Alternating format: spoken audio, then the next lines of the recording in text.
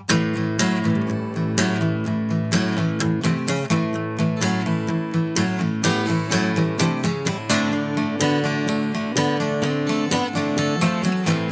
to another episode of Nashville Anthems, a podcast that tries to make explicit what, if you're like me, you can still feel in the country music of the 80s and 90s. I'm your host, Melton McManerberry, and I want to thank the band Hopkins Antler for providing the theme music for today's episode. Today I may be all by myself, but I've got that feeling that Collin Raye is standing right behind me. Maybe it's just me. Or maybe it's because in today's episode we're trying to get a sense of his 1998 hit, I Can Still Feel You. So if you haven't already, I hope you'll pause this podcast and give a close listen or two to I Can Still Feel You. I'll also be referencing a past Nashville Anthems selection in this episode, if you want to dust that one off too, Vince Gill's Pretty Little Adriana. Actually, I'll be referencing a bunch of songs we previously covered on Nashville Anthems, so why not go back and listen to the whole catalog? And encourage a friend to do so while you're at it. All right, but seriously, listen to whatever you want or don't, but either way, let's get into the meat of I Can Still Feel You. First off, as always, we want to give credit where credit is due. Collin Raye recorded and released I Can Still Feel You in 1998 as the lead single from his fifth studio album, The Walls Came Down, and the single went all the way to number 1 on the Billboard country charts. The song's writers were Tammy Hyler and Kim Tribble. Those two aren't maybe as well known as some other country songwriters we've mentioned on this podcast, but Kim Tribble wrote another 90s classic, the late Mindy McCready's Guys Do It All the Time, a song I'm sure we'll get to soon enough. Well, finally, Collin Raye's I Can Still Feel You was produced by Billy Joe Walker, Paul Worley, remember him? He sang to me one of the saddest country songs ever recorded. And Collin Raye himself helped produce I Can Still Feel You. Okay, now let's get into some key features of I Can Still Feel You that, to me, make the song what it is. And, as is our MO here, see what those things can maybe help tell us about 80s and 90s country music more generally. Well, first, I want to say that this song is of its time. Now, what do I mean by that? Well, if I Can Still Feel You isn't an example of late 90s pop country, I don't know what is. Country music kind of went in these overarching stylistic waves in the 80s and 90s, starting with the yacht rocky pop country of the early 80s, then moving into neo-traditionalism as the pendulum started swinging back in the late 80s and on into the early 90s, whereby the mid-90s production techniques started to change and the whole thing started to sound more manufactured, a phenomenon we discussed regarding an early example of that in our last episode on Joe Diffie's Third Rock from the Sun. By the late 90s, you had the influence of Shania Twain. Not that there's anything wrong with this necessarily, mind you. I personally like Shania Twain's music. But anyway, you had that influence as country and something like adult contemporary pop music, whatever that means, started to merge. Then closer to the turn of the millennium, the pendulum started to swing back yet again, and there may be kind of a bifurcation. But you had second-wave neo-traditionalists like Brad Paisley starting to show up, while artists like the Dixie Chicks and Sarah Evans, whom we haven't yet covered, and maybe Jody Messina, Phil Vassar, and Kenny Chesney, whom we have, start to blend the pop sound with something more rootsy or bluegrassy. So, within those admittedly overly broad strokes I just described, you have acts like Collin Raye, who were maybe a little bit along for the ride and whose vocals naturally skewed pop anyway. So the late 90s country pop wave was kind of perfect for them. And they leaned into it, even as some of the next wave neo-traditionalists were starting to come around. Other good examples of this phenomenon are a couple of bands that came around, or at least came around to full country pop, shortly after I Can Still Feel You came out, and those are Lone Star and Rascal Flatts. I think those two especially really form the camp, if you can call it that a song like I Can Still Feel You fits right into. I prefer a bad excuse, no news.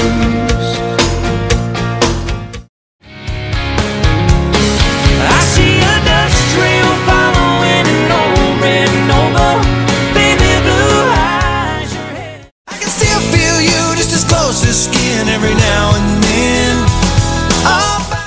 You can hear it, right? I mean, this song is very much of a piece with what those acts were doing in, say, 1999 and 2000.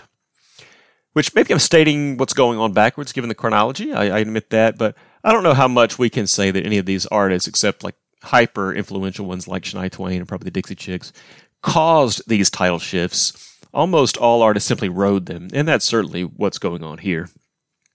So, all right, so all that said, and as we've said before, I'm not a country purist, whatever that means or anything like that. I don't mind pop country per se. Nevertheless, if someone put a gun to my head and told me they'd spare me only if I could explain why I Can Still Feel You is country, I'm not sure I would survive that encounter. I certainly wouldn't point to the shiny, crisp production, the overwrought percussion, the specific sound of the electric guitars, or even Collin Raye's vocals, the latter of which we'll return to in a moment. I guess maybe I could point to the violin solo. There is also some acoustic rhythm guitar in there, and maybe some very light banjo. Call me crazy, just kind of strumming chords once in a while. I mean, it's very light. You said you'd love me forever, then you said it's over and left me with... All right, so light that I admit I may be imagining it. Maybe I am crazy. Anybody else hear that in there? Or is it just me? Well, anyway, along those lines, we should talk about those violins. I say violins plural because I think what you're hearing is two violins playing the same thing, or one that's double-tracked. But I think they are slightly out of sync in terms of time, or maybe there's a light echo in there. Again, it's very slight, and I admit I could be imagining this. But however it's produced, it's a very bright, in-your-face version of country violin, with none of the slides or specific harmonies that you'd expect from a traditional country fiddle. I mean, the production is such that it is starting to sound like electric guitars rather than violins. You know what I mean? I actually had to stop and think and make sure I was really hearing violin there and nothing else. And I think I am. But it's like the producers went out of their way to make that solo not sound like honky-tonk fiddle. And it works. It doesn't. I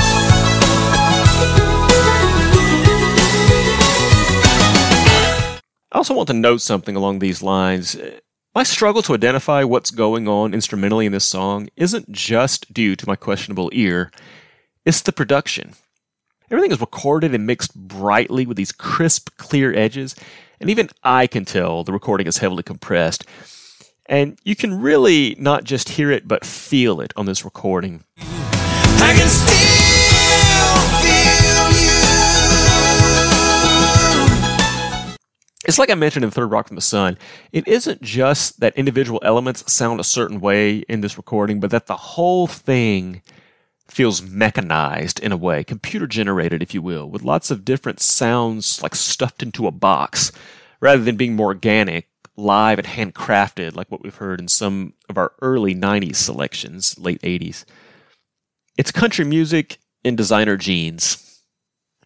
Now, I mentioned I would come back to Collin Raye's vocals. Let's do that, because they certainly contribute to the pop country vibe of this song. Really, of Raye's entire catalog. I mean, this is just what he sounds like. Even selections that are far less produced, like the song he's maybe best known for, his first hit, Love Me, feature a smooth, clean, twang-free tenor vocal that is really the opposite of the honky-tonk style of guys like Joe Diffie, whom we covered last time. If you get there before I do.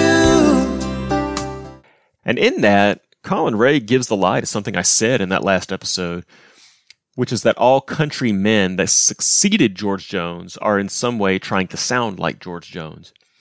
You know, not so with Collin Raye. I have to say, that's just not his style. He's closer to a couple of other twang-free tenors we've covered on Nashville Anthems, Steve Wariner and Vince Gill.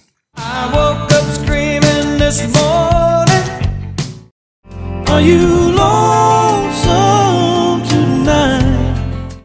But no one is going to say that those two guys aren't country. We talked about this in the Linda episode, but both Gill and Wariner being accomplished guitar players as well as singers, you can absolutely hear the country influence in their twangy guitar style.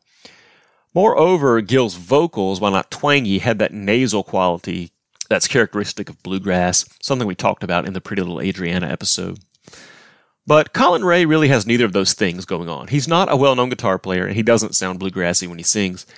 So what's, if you will, lacking in his George Jones influence, he doesn't also, if you will, make up for in other ways like those guys do.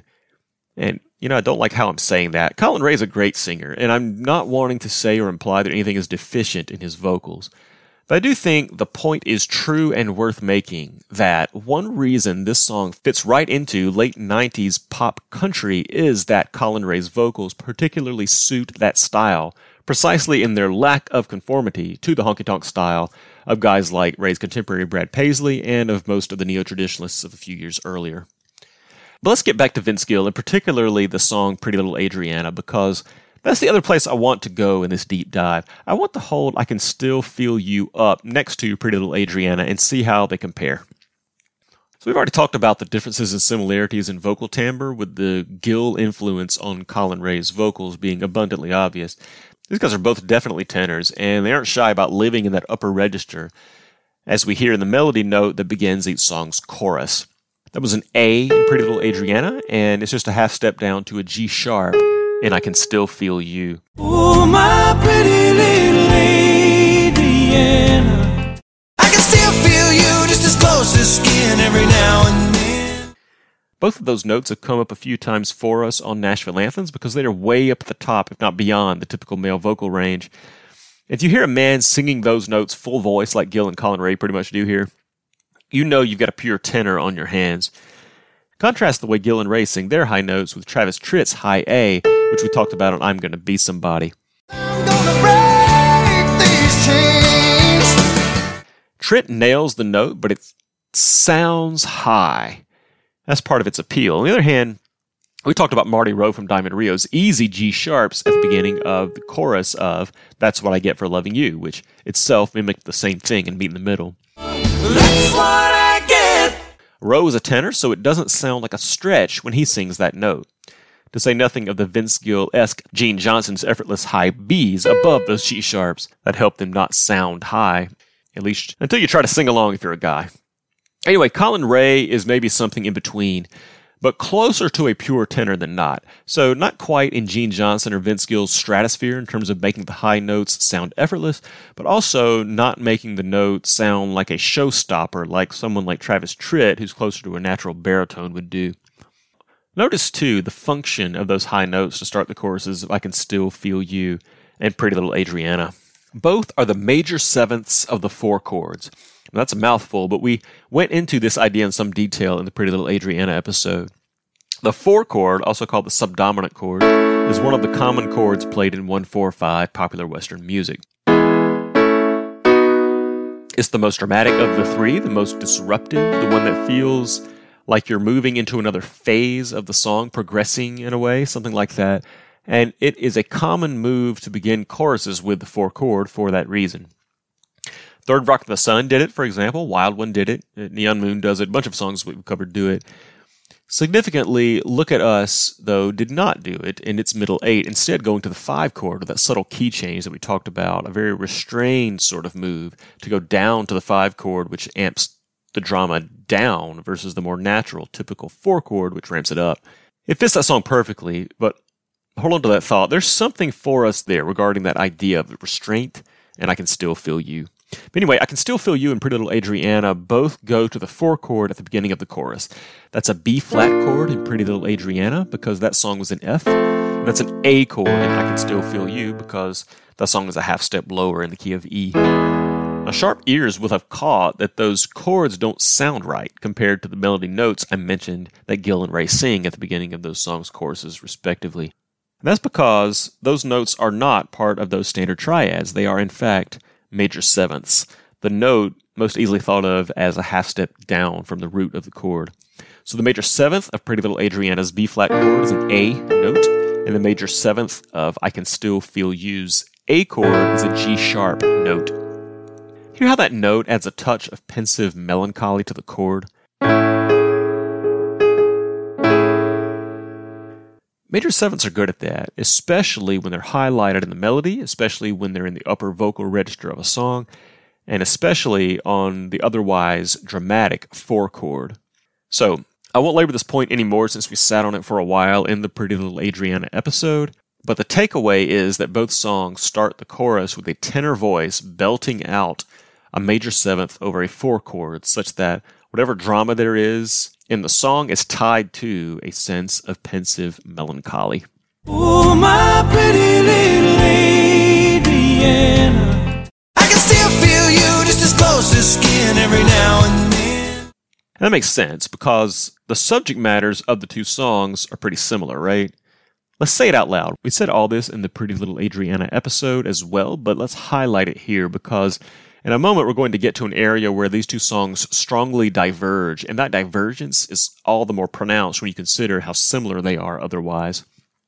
So both songs make heavy use of apostrophe, meaning they address someone who isn't there. Each song is inside its own head, in that sense, so to speak, the whole time. Not a syllable is uttered that isn't addressed directly to the person who it is the entire point of the song to note is, in fact, not there. Even if she feels there, even if she is in the singer's every thought and dream, even if her shadow feels like it's falling on you from behind all the time, the singer knows that if he turns around, there will in reality be no one there. And the person who is not there is someone with whom these singers once had a now lost intimate relationship. The songs largely are laments about that very lost intimacy. So a solo lament about being solo, singing alone about being alone, is about as pensively melancholic as one can get, and that's where the lyrics of both Pretty Little Adriana and I Can Still Feel You take us. But hold on. I Can Still Feel You, in another sense, sounds nothing like Pretty Little Adriana, am I right? Despite the extremely similar subject matter, reinforced by these major sevenths in the chorus, you'd never mistake one song for the other. And that's because I Can Still Feel You is, for me, unexpectedly upbeat. Right? It's a little incongruous. What is a song about yearning for lost love doing, sounding this fast, energetic, and bright? None of which adjectives describe Pretty Little Adriana, an Eagles-like subdued, restrained sort of song, incorporating lots of sonic space, as we discussed in that episode. There is no space in I Can Still Feel You. It's much closer to the busyness of I'm Alright, a song noteworthy for its lack of breathing room. And remember, this is the same guy who did Love Me and In This Life. Collin Raye isn't exactly shy about ballads. He's quite good at them. His voice really lends itself to them. So I have to say, the disconnect between the words and music on I Can Still Feel You is a bit of a mystery to me. We have to wonder what this song would have sounded like had it been closer to Pretty Little Adriana or one of Raye's slower songs, which to me would have been more in line with the lyrics. Because what I'm really getting at here is the same point we made regarding Third Rock from the Sun, and that's a lack of subtlety or restraint or nuance in I Can Still Feel You.